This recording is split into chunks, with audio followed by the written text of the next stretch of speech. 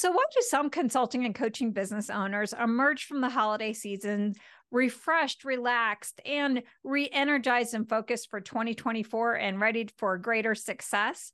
Find out on this episode of the Enough Already podcast. And welcome to the Enough Already podcast. This is the show for consultants and coaches who want to forge their own paths to success in their careers and their lives. I am Betsy Jordan, and I'm your host. And I'm also a brand messaging and positioning strategist. And I'm here to help people figure out what's their dream business and bring it into profitable reality. And one of the key ways we do that is through taking a step back and planning. And we are coming to the end of this year and we are getting ready for 2024. And how do we make the most of this season? You know, how do we make it an opportunity for greater success, to rejuvenate, and to be more connected with ourselves? And so for this reason, I'm very excited to have author and therapist Stephanie Anderson Ladd on the show. And she's going to walk us through her unique self-care strategies that will help you create the best holiday season, plan for 2024, and do it all without getting overwhelmed or burnt out. So if you're excited as I am about planning, you're going to love this episode. And if you want to do so in a way that's connected with your heart and your spirit, you're definitely going to love this episode. So welcome to the show, Stephanie. Thank you, Betsy. I'm happy to be here. So what's really fun for me is I'm a total fan. So I was given your book. So here's your book for those who are able to see it, The Goddesses of Self-Care. And I love this book so much. It was really transformative as I've been recovering, or I'm an ongoing recoverer. I don't know if that's the right word, of burnout. And it really inspired me in so many ways. There's definitions that you provide about what self-care looks like. It gives you a lot of interesting strategies and as well as an elevated perspective. But before we get into all of your really great tips, I want to back up and talk a little bit about your background and what made you decide to write this book. Well, so I've been a psychotherapist for about 30 years, and about 12 years ago, I would say, I started branching out and doing a lot more workshops, which I actually call play shops. And I'm also a soul collage facilitator. So that's this, art process of collaging on 5x8 cards. And it's a wonderful process of, getting to know yourself and your soul and its many aspects. And then I started offering courses online on goddess archetypes, fairy tales and myths, the tarot archetypes. So I've really had sort of an ongoing side business that coincides beautifully with my therapy practice. I would say most of my clients tend to be women, not all, but and I found that a good number of my clients have been interested in this art process because it is a way to really get to know yourself better and understand your journey and where you're coming from. So, this particular book, Goddesses of Self-Care, 30 Divine Feminine Archetypes to Guide You, I explore different archetypes, feminine archetypes that can serve as role models in a sense, or symbols. They have really rich stories from myth and literature and history and all that, and they exist in all of the cultures and corners of the world. So they're very universal, and I think it can be really helpful for us to kind of look at what is a particular goddess's superpower and how can I resonate with that or align with that and, help myself.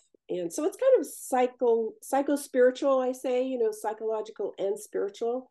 It's not about worshiping goddesses by any means. It's really just about understanding their archetypal motif and how that could be, helpful to us in our lives today. So I totally resonate with what you're talking about because I got certified as an archetype consultant. And for those who are listening, who are these left brain rational people, let's break down some of this stuff to make sense for this particular audience. Because the way I look at archetypes, and I think you might as well, is like they're a hack into like our heart and our spirit because they are connected. So if you are a consultant or coach and you've ever used the Myers-Briggs type indicator, you're familiar with the world of archetypes. And I think that there's something really powerful about archetypes. Can you describe a little bit of like, Carl Jung and his definition of archetypes and why they're relevant even for the left brain rational person? Yeah. Well, archetypes are universal. So there's these symbols or these characters that we're all familiar with. Like if I say the word clown or fool, we all can create a mental picture of what a clown or a fool looks like and some of their attributes and what we would expect of a clown or a fool.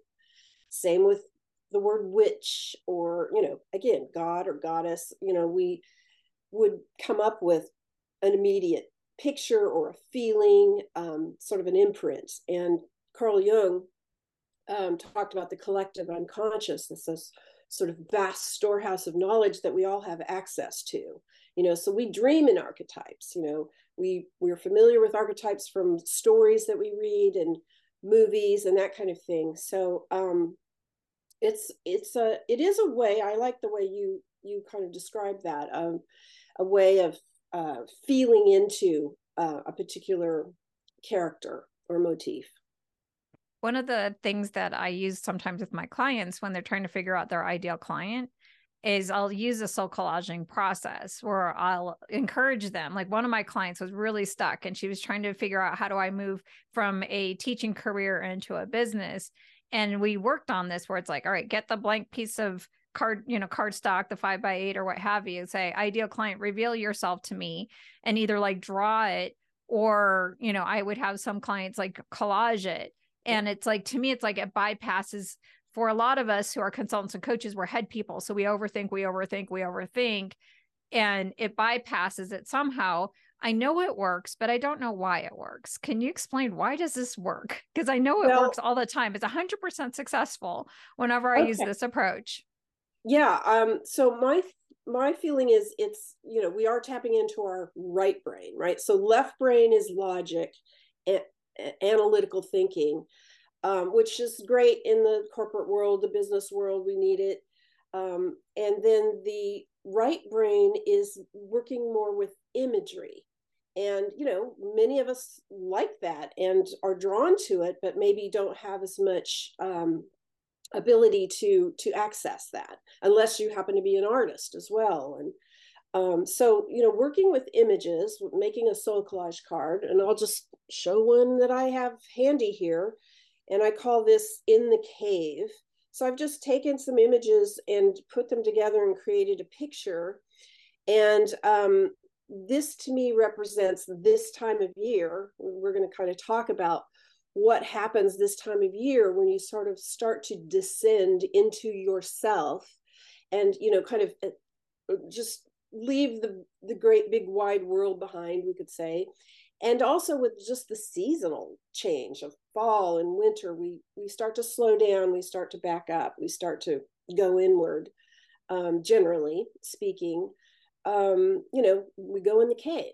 And this is a good place to be this time of year, to really start to access our needs and wants and things we might not have, paid much attention to because we're in that busy, productive mode, get things done, keep going, So this is a good time to start to unwind. So there's so many things I want to follow up with you on that one, but I want to hit the other part because I think that this is important to talk about the seasonality of the holiday season and why it's like a really powerful downtime. I didn't really fully appreciate the importance of that whole like going within and that time period until like I used to live in Florida and now I'm in Denver and it's really cold here. And it's like, oh, well, there's a reason why I want to bury and get colder, hibernate a little bit and use that time to kind of reset. But before we get into all the specifics of what you can do for the season, there's another part of your philosophy, which is about self-care. So we talked about the goddesses, but there's this other part about self-care. What are common misconceptions that people have about what is self-care and what is your definition of self-care? Yeah, I mean, I think on a superficial level, we think of self-care as things we can do, like, oh, go get a mani-pedi, go get a Yeah. massage, take a bubble bath, great. No, nothing wrong with that. But I really think of self-care as more soul care. Again, going deeper, really getting in touch with, what do I need and want? How can I give that to myself? It's not just going out and paying for things or just doing things that just, again, on the superficial level feel good, but digging in. And sometimes that's just spending some time with myself in a quiet time, or it could be with someone that is we have a meaningful relationship with, a friend or a partner or child, whatever. So just making conscious choices. I think creativity and play, which is one of the chapters in my book, is really important to self-care. And that I frankly ask most of my clients, if not probably all my clients, what is your creative outlet? And some of them are like, what? I don't have one, I used to, or, it's just like, we're too busy, right? We think we're too busy, but I think it's really important to have some creative outlet or way to play so that we start to have this balance in our lives, and we can get out of the left brain thinking and doing all the time. So this is so fun for me because I have the author, so I get to ask some of the other questions that I might have had from your book. But you talk about in your book about the difference between the personal self, the higher self, and the lower self. And it seems like in these three different types, like, so I don't know if you were intending to say like, oh, some people can be left brain, some people can be right brain. Like, it seems like we're both, it's just, we have to kind of balance it out. But what does it mean? Like, it seems like self-care is about these three levels of self, but what are these three levels of self?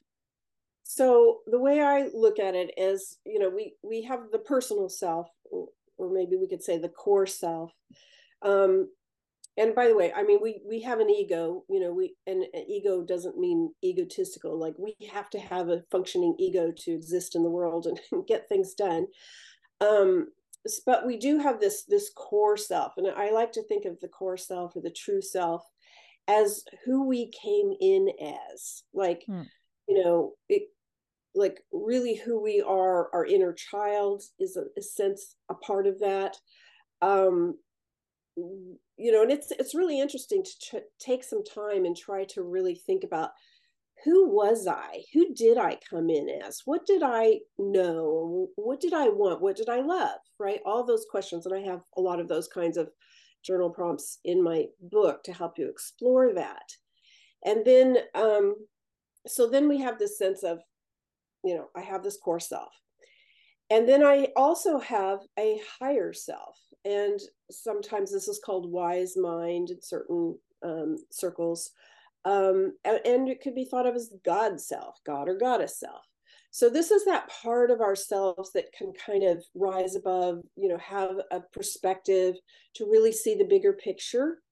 And, sometimes we need to pause and really think about, what would my wise mind say to me in this situation, how to handle this, or step back perhaps.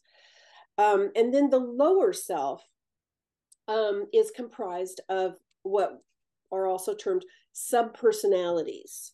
So these are all the little parts of our self that we could identify, and some are helpful, some not so helpful. So most of us have an inner critic, right? I would say all of us have an inner critic. We all have an inner, like, yeah. I was like, nobody gets out of that. There's a few people who are super special that they don't have that. Yeah, we're going to deal with that inner critic all our lives. But, we can get better at dealing with that inner critic, for example. And some of that is through dialoguing with it and noticing it and saying things like, well, where did you come from? When did you come into my life? Why are you telling me this? And then let the inner critic answer, and then you respond back, and then you're coming from your core self, this true self part of you that's listening.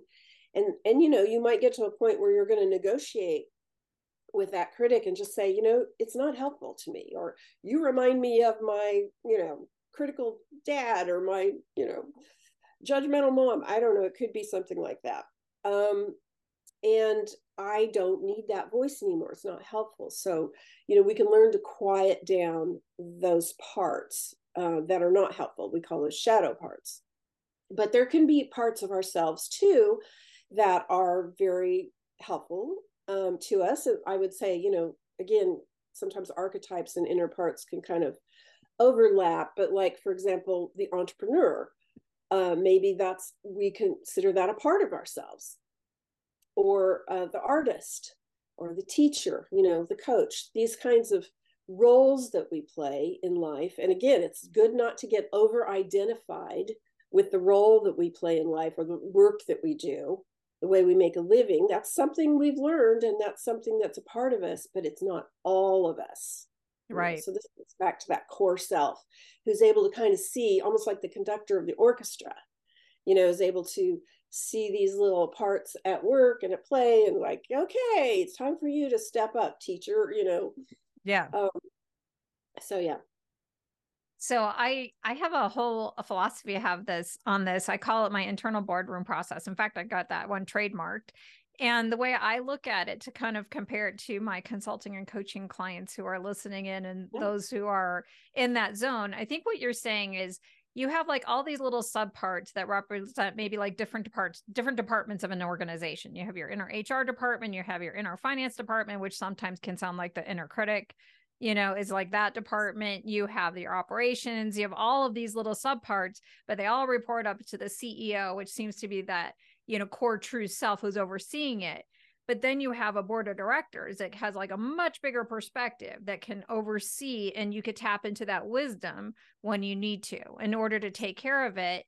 And what I got out of your book is something that kind of resonated with philosophically as a former OD consultant, which is like, how do you manage everybody and really listen in? Like, what I like about your book is it's not just like, oh, here's an inner critic, you need to leave, you need to go into the back of the bus. It's like, no. And what I learned through the practices in your book of like taking care of the different parts is I found out what my inner critic needed. Like, I'm in the process of writing my first book, and all of my stuff is all jacked up because it's like, like, who am I? I don't have what it takes. All the things that my clients have at the beginning. And what really helped is like, okay, inner critic, what's going on? It's not even, I wouldn't even call it my inner critic. I have a different name for my part because I want to have it as a nice name. I wouldn't call the finance department when they're asking you to take a step back and are you really sure? I wouldn't call them, inner critic, corporate critics are mean. I would put it in a nice way. But then I learned what that part of me that was afraid of like getting hurt or in some sort of way, what it needed in order to trust me to move forward. Yes. And that's what I really gained out of your philosophy on that. Is it's a compassionate approach to handling the different parts of us and the different needs so that we could all get together in a harmonious way and go towards the future. Beautiful. Yes, exactly. Cool. I like the whole, the boardroom and all that. That's a great metaphor. Yeah. That was like my big aha. Like this is like book 2 or 3 that I want to write about, is like, I never understood meditation, like when people are teaching, like, it's like waves of the ocean, like, and you just don't get hooked up into any one. I'm like, that doesn't make any sense. But then I was listening to this like training on it. And then, like in a morning kind of like quiet time. And then I went into a focus group that I was leading for a company with a bunch of customers. And I was like sitting at the head of the table and I was listening to what everybody said, but I didn't get really attached to what anybody said. I just, when everybody got like kind of squawky, I just like write it on the flip chart. I'm like, oh, that's what meditation is.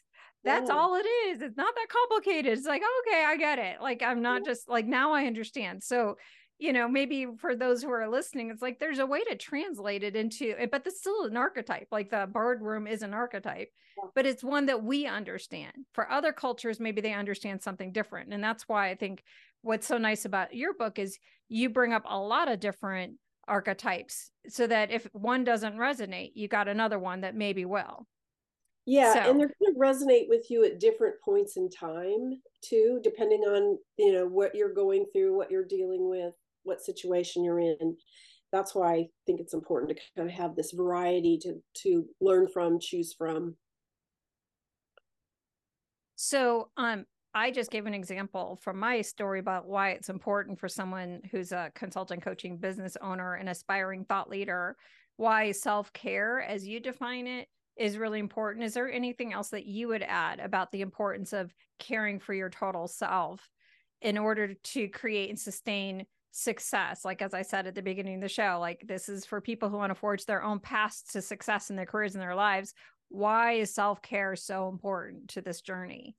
Well, because you want to prevent yourself from getting burnt out, I think the entrepreneurial path can certainly, you're taking on a lot on your own, and um, I think the tendency might be early on, you're putting in lots and lots of hours, and, you're trying to figure out what this path looks like. And certainly, anyone who's been in the corporate world knows what that's like too.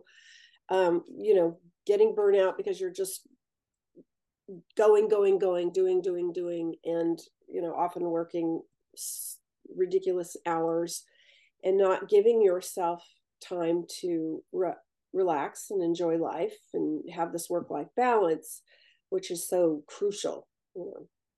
Yeah. Because that's what we leave corporate for, is that work-life balance. And then we go and recreate the craziness that we had in our previous career. Guilty, Well, that's and something I that we think do.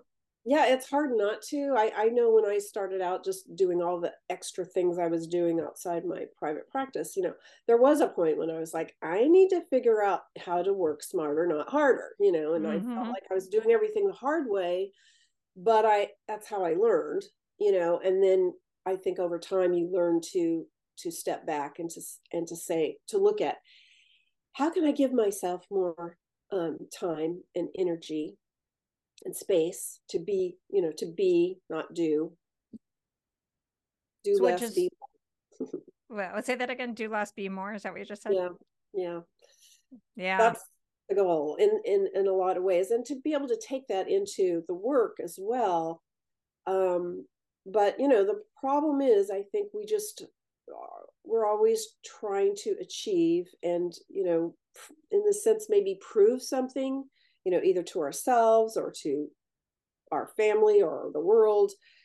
And, just being able to get away from that sort of mindset and start to do things that really just feel like they're serving our needs. And I think it's extra hard when your income is not steady, like you might have in a previous corporate job. Like, I just want to be, but somebody might be listening. It's like, yeah, that sounds great. But but I don't have a predictable, client pipeline yet. So like, this is really hard for me to figure that out. So let's talk about like the holiday season, because this is such a crucial time. Most of us, you're not going into your client meetings. Most people are not going to be booking intro calls with you. You have an opportunity. It's a unique window. Yes. And there's two sides like this. There's two ways that people can approach the holiday season. Either they totally disconnect and say, all right, this is my playtime, I'm just going to have fun. Or they go the other side where it's like, plan. Let's just, get a bunch of stuff ready for 2024.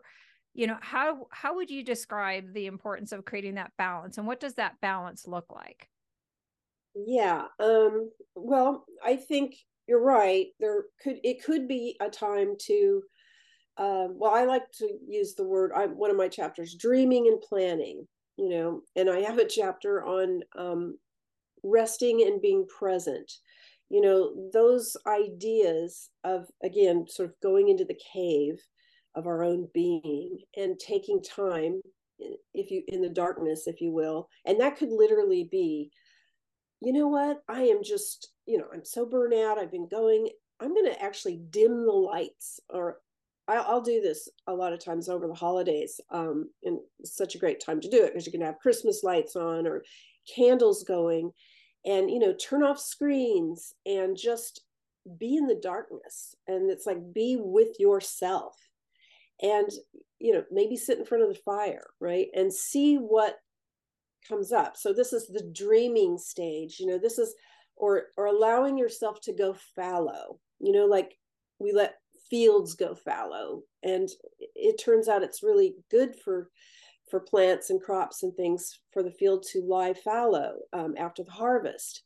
And that's what we need. And I really embraced that concept for myself, and just I'm in a fallow period right now, and I'll feel the urge to do something, or I should do this, and I'm just nope, not going to do it right now. I'm in the fallow period. I'm letting the soil be enriched, and eventually we'll plant some seeds. So sometimes I think the best thing we can do when we're taking time off and, over the holidays, is to really just give ourselves that space. It could involve meditation. And I always say there's various forms of meditation besides, say, like I'm saying, sit in front of the fire and just be still and be in the darkness. Walking meditations are good. People don't sometimes think that you can be moving and meditating, but of course you can, and you could even be doing something like, baking cookies or being out in the garden and being in a meditative state.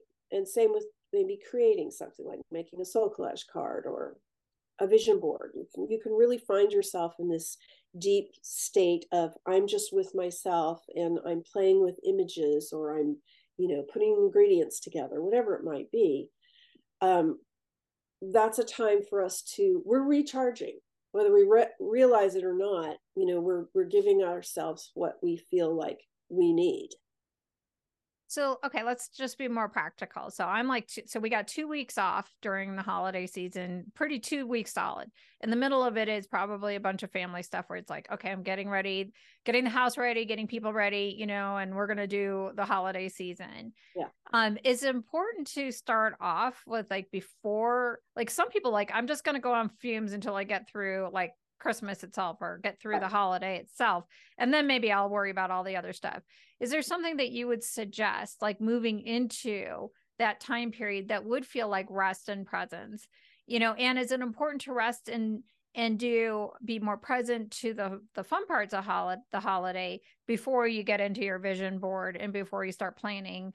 Is it like an iterative thing, or would you say what, if I were going to break, just talk to me, I'll put myself on the hot seat here, I've got all kinds of plans for how I want to use the time off. I definitely want to spend time with my family and do some of that, but I have ideas. I want to improve the conversion aspects of my website, because I want to offer that to clients. I have new ways of how I want to strategize my products and services. And I got this book I'm writing that I really want to get farther along. I got all these actions.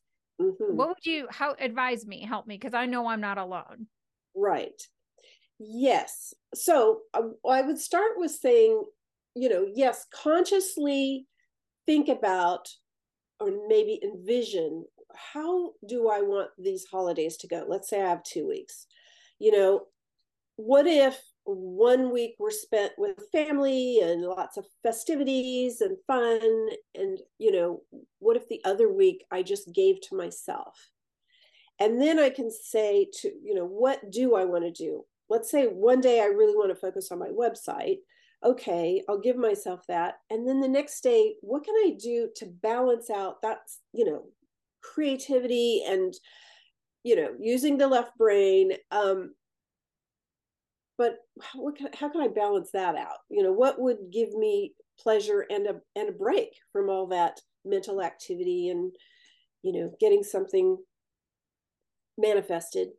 I'm going to go take a walk, or I'm going to, read a book, or I'm going to watch a movie today, or, you get to decide what that looks like. I do think it's really important to look for that balance, and even write it down in your planner if that's what you need to do. And I've done that myself to make sure I've got creative time in my planner. I'm giving myself this window where I don't, that's what I'm doing. And there could be just breaks when I need a nap, or I need to just be, or maybe I want to be with a friend today. So I'm just going to say it's not wrong to strategize and plan and dream during this holiday season. Just don't fill up all your time with that, because it could very well feel like I didn't give myself a break. I'm just jumping over hurdles. I just got an aha when you were talking like this. I feel like I kind of like have this in my body and I want to check this out with you. Mm-hmm. So one of the things that I've learned over, all the years of, doing self-work and all of that is like some of the therapies that bring together like the right and left brain, and it's sort of like walking. So it sounds like what you're suggesting to create the balance is like one side, like take one step forward with your left brain and then take one step forward with your right brain, take one step forward with your left brain, take one step forward with your right brain. And so it's like you build those rhythms, and it seems like even the best way to even handle the prep for the holidays, because you can feel like left brain is like, it may seem like it's all fun, but it's like, I got to get this recipe done, and I got to cook, and I got to get these cookies baked, and I got to get all these presents wrapped, and I got to get all this. And It's like, well, no, I'm going to do one thing this way and then one thing that way. One thing's going to be tasks, one thing's going to be reflection, one thing's going to be action, one thing is going to be contemplation. And I just keep this. Yep. Equal time, right? Pretty much. That's what you're looking for, is to balance it out. Because I do think it's just kind of too easy to fall into, I've got all these things I need to do and want to do, and to-do list, checklist, blah. And then, the vacation time is over and you're back to, oh my God, I'm still tired. Yeah. So like it kind of changes the way I was even thinking about it. Cause my thought was like week 1 is just all family and fun. Week 2 is all business, business, business. Mm-hmm. But it seems like both with the way I'm thinking about it is I would definitely wind up like being burnt out when we get to January, because I didn't do it within that time period. So week 1, still might be getting ready for Christmas that has all the tasks, but still keep that balance going. And even week 2, it's like maybe one day I do something more fun with my right brain where it's like, oh, I'll do a vision board and I'll imagine what I want in the future. And then the next day I might like then go implement some, one of the aspects, one might be, it's like, I'll do research for the book that would be fun and I'll read, and maybe I'll go somewhere like a cool, coffee shop or something. And then the next day I'll implement those ideas, but keep that flow going between both sides. Beautiful. That's the secret. That's the secret. That's brilliant. I love that. Okay. So, I want to go a little bit more into, so we kind of like got the energy going, but I want to talk about presence a little bit more. Mm-hmm. One of the things that I read in a book, I think his name is Rick Hansen, about how we could change our brain, is that it's something about like being more like taking in the good things in our life and holding it in our brain for a few more seconds longer than we would have. And that made me start to think about like, I wonder if that's what presence is like. So, if my daughter buys me something that I really like for Christmas, instead of like, oh, quickly, thank you, and throwing the present to the side, it would be like sitting with it. Like, oh my gosh, look at all the effort she put into it. Look at how, look at the meaningful note she wrote me. Take that in a little bit further. I don't know if that has anything to do with presence. It's just, I have an opportunity to talk to this author here. But I wanted to check in with you. Like, is that a key? Like how do we get more present? Is that one of them? Or is that an example? Does what Rick Hansen said in that book make sense? Is that his name? Did I even get the name right? I don't even know if I got the name right. I don't know for sure, but it's the guy who wrote the Buddha's Brain book that I read that I loved. Right. Yeah, I think that's a good way to be present with yourself. Again, to me, a lot of it is just getting rid of distractions too. We have so many these days. And so that's another thought, is during this time, like, what would it be like to, turn off the internet and the, social media and the news and everything, and just give yourself a weekend break or even a week break? What would that be like? Not even looking no at the social phone. media for a week. Oh my gosh. It's like, I feel like we must have withdrawal symptoms, like, because we're so addicted. We are, but I know doing that for a day or two, for me, it just feels very refreshing. So, and the holidays again would be a good time to do that. We've got so much going on in the world right now that's, dysregulating and hard to hold all that and get through the day. So, sometimes just giving ourselves that gift of just being present with ourselves. And again, maybe some music on in the background, um, but yeah, I like what you're saying.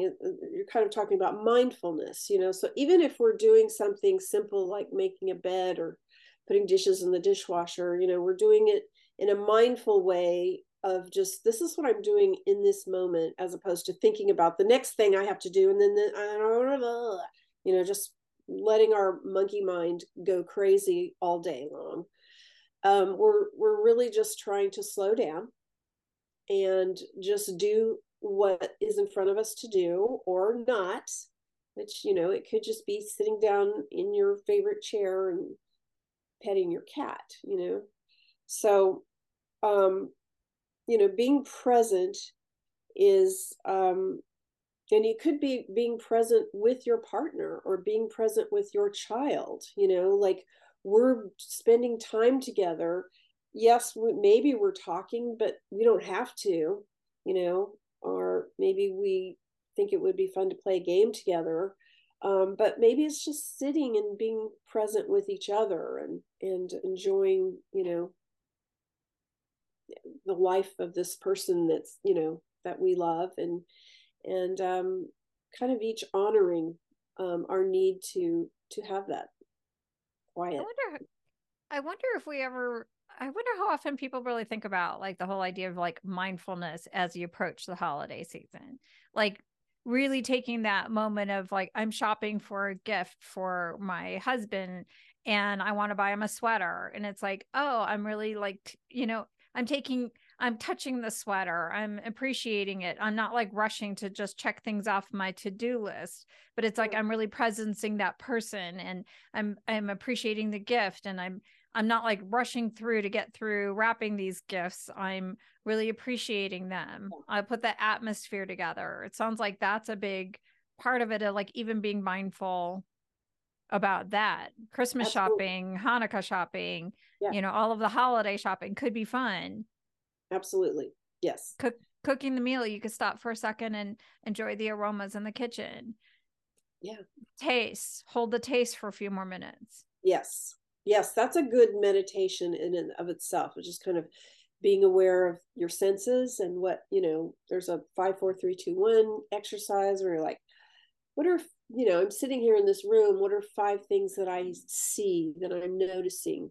What are 4 things that I'm hearing? And then we stop and we listen, and we name them to ourselves. What are 3 things that I can touch, that I'm, and then smell, and then taste, so we can do things like that, which helps us be present and mindful of just, this is who I am in this moment. I usually sit on my chair when I do my interviews, and it's like I started to notice, like when I look back at some of the videos, that it's like I'm kind of fidgeting in my seat. I'm always like moving around, and I'm still kind of moving around here, but my feet are on the ground. Yeah. And there's something that kind of feels different, like where I'm standing on one foot, but it's now I'm putting 2 feet on the floor, and it's like I'm just being mindful when I stand here. Like even that makes a little bit of a difference of being Absolutely. connected. I want to grab my water because I'm a little thirsty. Like, Yeah. okay, so like on a little activity like that, like how would I do that to be a little bit more mindful? Like if I were actually I'm kind of thirsty. So like if I were going to grab my water bottle, like what am I going to do to just use this as a mindful moment throughout my busy, crazy day while I'm doing a podcast interview? Yeah. What would you recommend? Yeah. Just like you said, just like, I'm going to just take a little break here and, hydrate and enjoy the water and the sensation of it going down my throat, and, just giving myself a minute here instead of gulping down the water and going back to whatever I'm doing, So all of that, you're right. And those are good, really good examples of, over the holidays, thinking about who we're shopping for. And, and another thought would be we're so sort of consumer oriented, would be, what would be a gift that would really truly be from me? Like, could I offer someone an experience or, help in some way that would be a gift? Um, and then of course this is also gets to gifts to ourselves. What gift do I really need and want right now? And can I give that to myself? Yeah, one of my favorite things that I've done this year is I've had this organizational consultants toolbox forever that kind of captured, all of my best practices and tools of, all my years of consulting.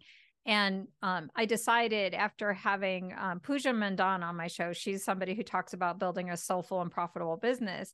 I decided to make that offer a name your price offer. So it's like sort of like my give back program. But the best part about it was I give a percentage, a good portion of the proceeds to Kiva, which is a micro lending organization. And so I get to go on the website. And every time I get a sale for this, I get to go on the website and it's like, oh, cool. I get to go shopping.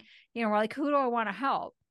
And and I wonder if that's something too, is like, using the time, because you mentioned there's so many horrible things that are going on in the world. There's so many opportunities where, our hearts are broken and we feel somewhat helpless. And it's like, is there a way that we can, turn our compassion into action? Maybe it's something, one of my clients is a fundraising coach, and she has decided to donate a portion of her services for free as a pro bono for anybody who is contributing to the causes that she cares about.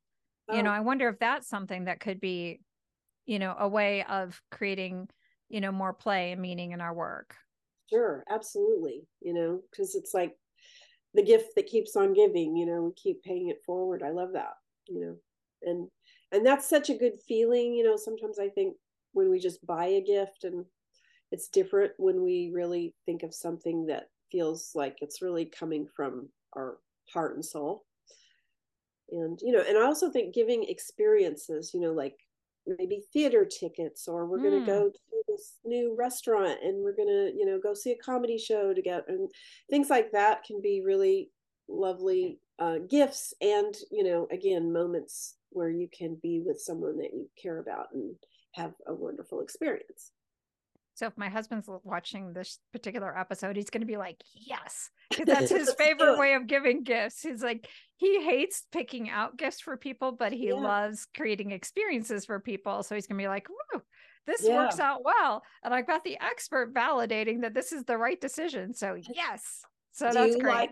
Do you like getting those kinds of gifts, experiences? And I like getting the experiences, but I like the meaningful notes. Like my daughter is the best at creating like the meaningful thing. Like whatever the physical gift is, I'm like, that's great.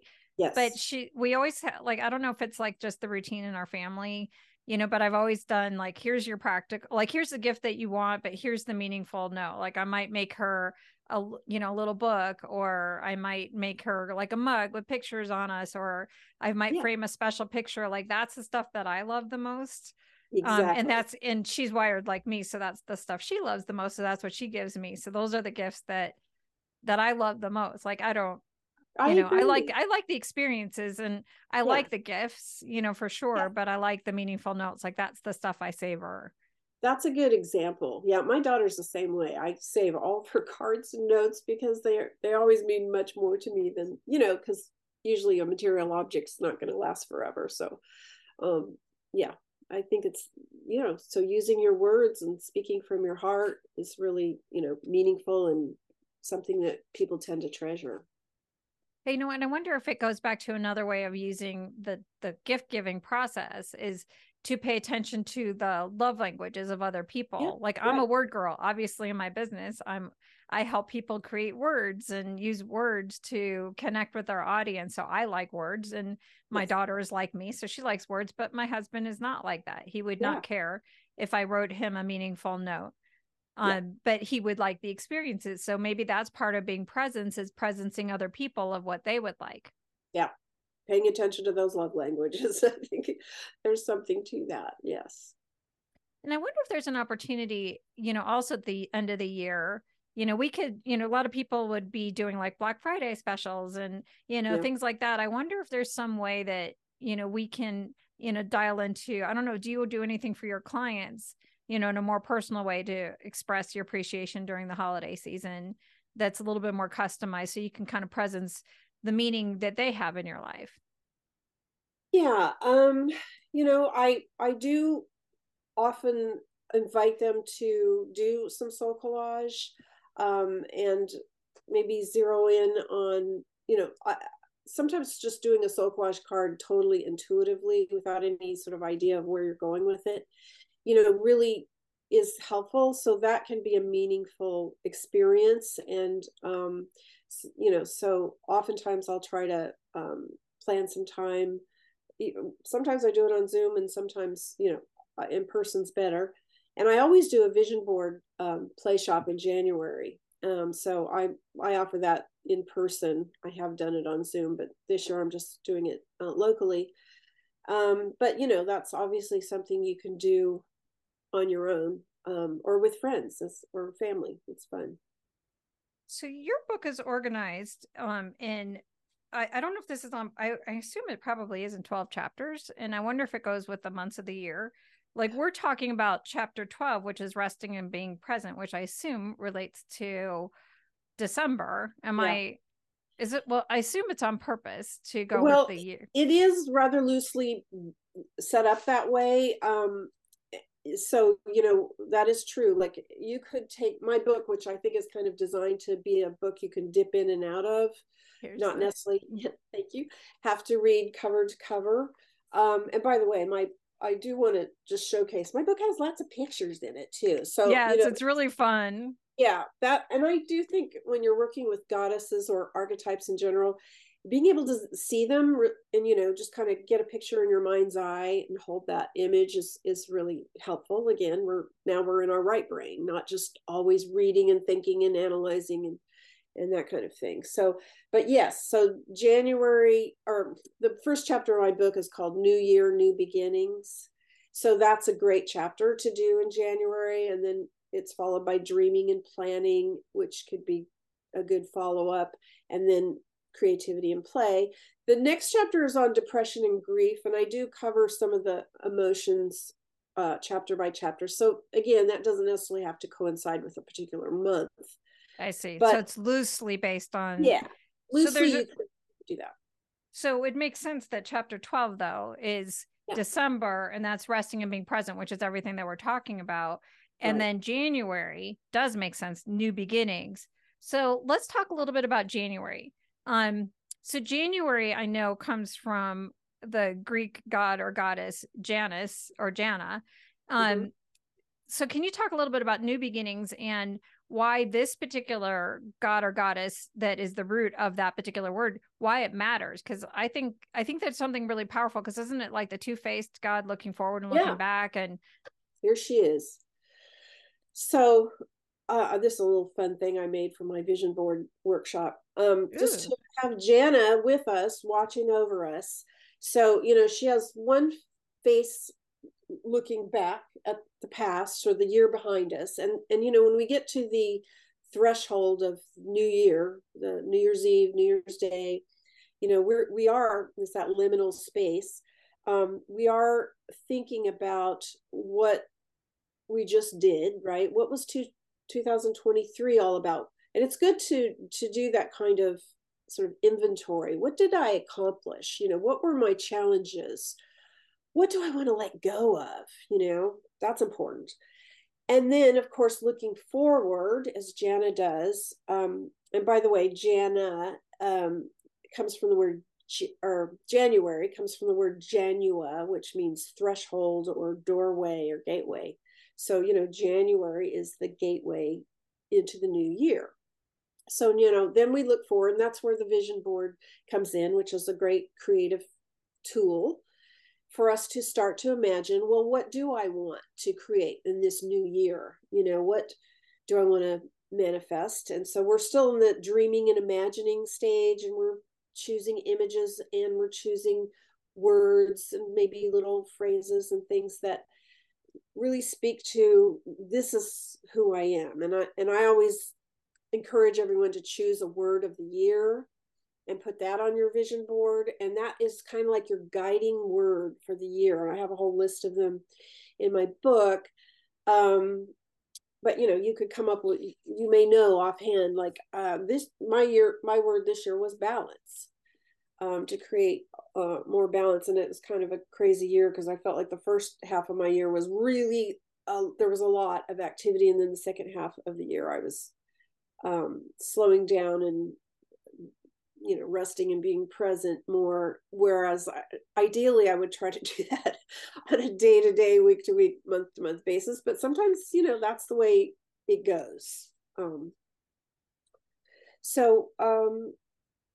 Yeah, I think so. It sounds like visioning kind of comes out of like the inventory. It's like, all right, let me look at 2023, what worked, what didn't, so that I can set a better intention for 2024. Like you have to look backwards and say, you have to be able to have some sort of like that data point to say, all right, oh gosh, 2023 was like crazy busy. It was like a lot of turmoil, so then 2024, my intention is like peace or, or something along those lines. So it's like using that background to look at it. There is some practical stuff I would probably tell people, like, when you look at 2023, what worked, what didn't, look at it in a lot of different areas. And, look at your life, look at your business, look at your results.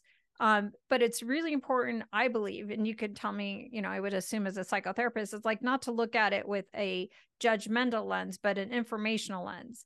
Maybe you did some marketing stuff and it just didn't work. It's like, so that might be something you could let go of. It's fine.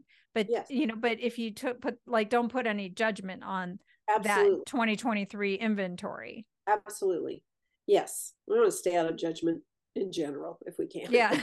It's kind of aligned with the critic, right? The judge. Because it's almost like, oh my God, I didn't get enough consistency. It's like, beat yourself on, head and beat your back. It's like, it's not going to help. It's like, yeah, well, I didn't get consistency. So maybe my intention for 2024 is consistency, maybe that's more stability. Yeah. So exactly.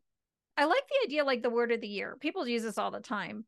Let's just quickly unpack the difference between a New Year's resolution, a New Year's goal, and a New Year's intention that relates to that word. What's the difference, and why is it better just to have a New Year intention versus a New Year resolution or even New Year's goals? Well, do you mean by intention like a word of the year? Is that what you mean when you say? Yeah, like setting an intention for the year versus like a resolution. Like people seem to like, I'm going to lose 10 pounds and, or a goal, like, or a goal might be is like, I'm going to run a marathon, but intention might be is like, I'm going to be healthy. What's the difference energetically between those three? And why would you recommend to do more of the setting your intention for the year versus a resolution or a goal? Everyone knows resolutions tend to fall short, best of intentions. But I think that a word, a sort of guiding word, and I even recommend like more like a feeling word, can be helpful. It could be fearlessness or fearless this year, or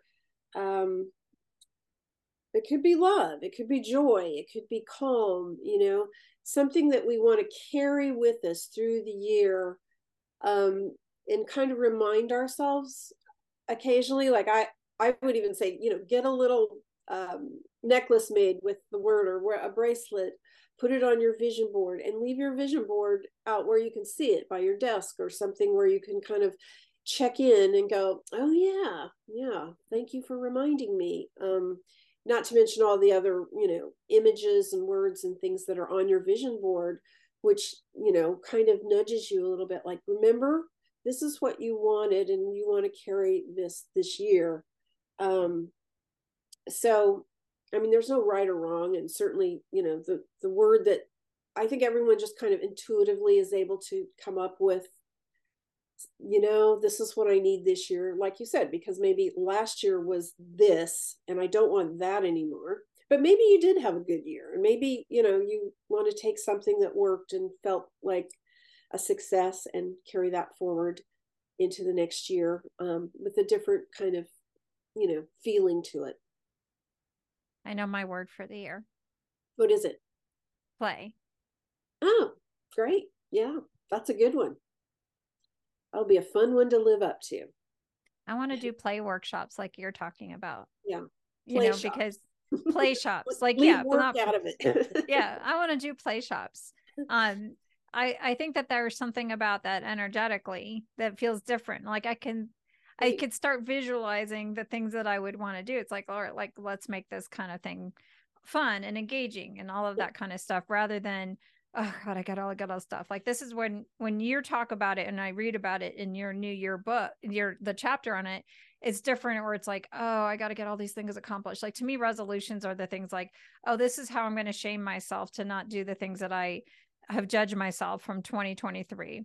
Yes. To me, a goal feels like, oh my God, here's all the stuff I need to accomplish, but then an intention word, intention, and picking that word to describe it, it feels like it's more of a heart-centered aspiration for, it's like, this is what I want to manifest in my life. This is what I want to attract in my life. And I'm not trying to sound like, oh, woo, like, oh, okay. You have to all of a sudden, Betsy's lost her left brain and she's just going to be all like, not do anything. I think it's different. It's like, you have to do stuff in order to bring these things to life, but it's like, it's more heart aligned, and it doesn't feel like quite as, oh God, I gotta get this done.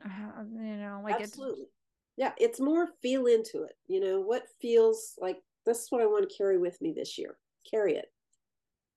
So, is there any tips that you would share about either the New Year, New Beginnings, or the planning, the dreaming and the planning, that listeners could walk away with around, okay, so we've connected with our heart, we connected with our total self, we've rested, we've been present, now we're in the, we've drawn our vision boards, we've done our dreaming, we know what we want. Now, can you talk about like the Athena energy around the strategy and the planning? Yes, that's a good way to put it, because you've been in the cave, bear goddess is kind of the dreamer in the hibernating mode, gestation, and then you're ready to give birth. And so Athena is a good goddess of strategy and planning and wisdom and all that good stuff. She brings her sword and cuts through all the crap and just starts to get things done. So it is the next step when we're ready to leave the cave, and we're stepping out and it's into the light. The bear's giving birth to the cubs, it's kind of like, okay, now we got to go find our way in the world. We got to forage for food, all that good stuff. So, what does that look like? That strategizing, that planning, and that's what you're good at and helping people do, is really sit down and now, you've been dreaming all this stuff, and that's important, right? This is sort of the feminine yin energy of dreaming, and there's inspiration and there's all these ideas bubbling, and now I've got to put it into form. I've got to manifest it. That's the masculine, active yang energy that we're going to now call forth. And so it could be, I don't know all the tools that you might use, but actually making a game plan, mapping out a strategy, getting together with people and brainstorming. What are your tools? That's what you're good at. That's what you offer people, is that, come to you, Athena. Yeah, I love that. That means a lot that you said that. Like, she's my screensaver. Yeah. Like, I see myself in the role of Athena because she's like the original mentor. Yes. And like, that's the energy. And what I love about Athena, though, is she's got like her sword and she's got her owl, and she's got all of that, but she wears a pretty outfit, she still looks pretty. Yeah. And she's like still creative. She's badass. What I would suggest is, like, what you have is like connecting in and trusting your heart and working through that part, and then once you have it, now we have to, do smart strategies. We have to find the words to express what's in your heart. We have to, work on your brand. We need to create your online platform. And, now start to get out there and start bringing this thing into life. Yes. But it comes from that grounded place where you're clear and you're confident. Right. And that's what I think I love about what you're talking about, is connect with self, connect what you are authentically created here to do. Why are you here, and what's your path for this particular lifetime in this particular iteration? Spend some time connecting there, look backwards, look forward, set your intentions, and then then you could do the planning, but you could do it from more of a grounded place. Absolutely. You got it. And here's Bear Woman. So you've been in the cave, you're ready to come out. And then here's Athena. She's got her sword and her owl, and she's coming out into the light. So, and that's another thing you might in want a to cute do. dress. Yes, a cute dress. She's not good. Yeah. So, and the okay. interest. So I was just going to say, she has both masculine and feminine kind of that energy, that right brain, left brain, because she started out being associated with weaving, and again weaving these ideas and things, and then she became more like this warrior who goes out and gets things done. So she's a good combination of those two energies. So your book is awesome. Where can people find it?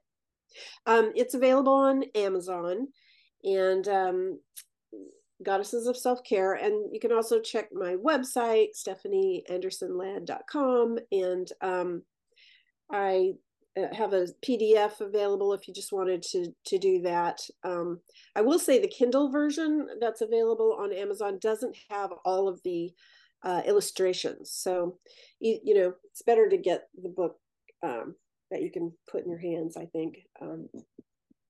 But the PDF version that I saw on my website does have all the images. So, plus all the journaling prompts you can, it's a nice size. It's not like a little book. It's more like a workbook. So you could actually interact with it. So that I think is even more beneficial. Yeah, that was the idea. I'm sorry, go ahead. No, that was the idea, is that you could, use it as a manual, as a workbook. So it's stephanieandersonladd.com. Yes. The full name, Anderson with an O, Ladd with 2 Ds.com. Yeah, no hyphens or dots or anything, just all one word. Perfect. So we've talked a lot about, we talked a lot about archetypes, what it means to really connect in and enjoy the holiday seasons, but use it in a productive way, get grounded to self, and then to move forward into the new year, with greater intention and greater groundedness. Is there anything else that you would want to share about all of these topics, or any other topic? And I'm just not asking you the right question. Oh, I think we've covered so much. I mean, maybe one other thought would be journaling, how important that could be during this time. And, often, again, a way for us to connect with ourselves and our feelings in particular. We are a very, again, sort of logic. We value the thinking process more than we value the feeling process. And in our society and culture, I believe, and certainly in the business world, so this time really could afford us a time and space to sort of check in, like, what am I feeling, and if I'm feeling frustrated and angry, well, let's get to it. What is it? What am I angry about? What's not working? What do I need to let out? I have a whole chapter on hurt and anger. So, those kinds very of effective too. Great tips. Great. Thank you. And I just think that's so important, journaling. And I like to do art journaling. So, you can kind of play with, again, images, color. It doesn't have to be words. It doesn't have to be every day, Dear Diary, obligatory writing. It's more just saying, I need to check in with myself. I need to have a dialogue with myself. I need to listen to what is going on, what I am needing. And so I think journaling is also a really great self-care practice. I love journaling. It's one of those first things that I recommend to my clients when we start working together on their brand building, is to start journaling for a couple of reasons. Is like just the artist way process of like getting into those three pages, write about anything. Yeah. And people ask me all the time, like, well, how do I create so much content? And it's like, well, because I've been journaling since I was 20 years old. And because I journal, I know how to write without the editor. Yeah. I know how to get my words out. Like, so I kind of trip that part out. So I think that there's something about all these techniques, like for my left brain listeners who are like, oh, this is like, I'm a logical person. I don't like have time for this feeling stuff. It's like, these are great tools, like the doing the art collaging or doing the journaling. It's the hack out of that analysis paralysis. Yeah. It's the hack out of your perfection paralysis. It's going to help you not, because what happens is, like with my clients with their writing is, or even their visioning is like, I have an idea in my head. And then there's between this and then actually typing it or trying to manifest it, it goes through all these crazy editors where it's like, no, no, no, no, no. And then whatever gets on paper is like, that's not it. It's like, you want to hack yourself out of it. And all these tips that you're talking about is going to hack yourself out of that place where you're going to talk yourself out of what you really want. Absolutely. So, just kind of doing a brain dump. That's what those morning pages helps you do, to just really get the gunk out so that you can kind of clear out and be ready for the day. And yeah, that's a good point too. Like it helps you work through your emotions, connect in wherever you're at, meet yourself wherever you're at. Yeah, I think it's a great thing. Yeah. I talked to you forever. This conversation has been extremely helpful. For those who are listening, I would definitely say, check out this book. Even if you're a dude and you feel like this does not relate to you, try it out, or at least just use it as a springboard, because there's a lot of great stuff in here. Highly recommend it. Definitely take advantage of 2023 planning, like the review. Take time of your 2023 Christmas time to do all the things that Stephanie mentioned about really just being present, and use the time for creativity, envisioning, imagining. And I'm so excited for what you're going to create in 2024 as an action item. What I would love from all of you who are listening, email me at betsy@betsydordan.com, and share. And Jordan is with a Y, not an A. And I would love to hear your word for the year, what you're imagining, what you're dreaming up. And if I'm the person to help you bring it to life, awesome.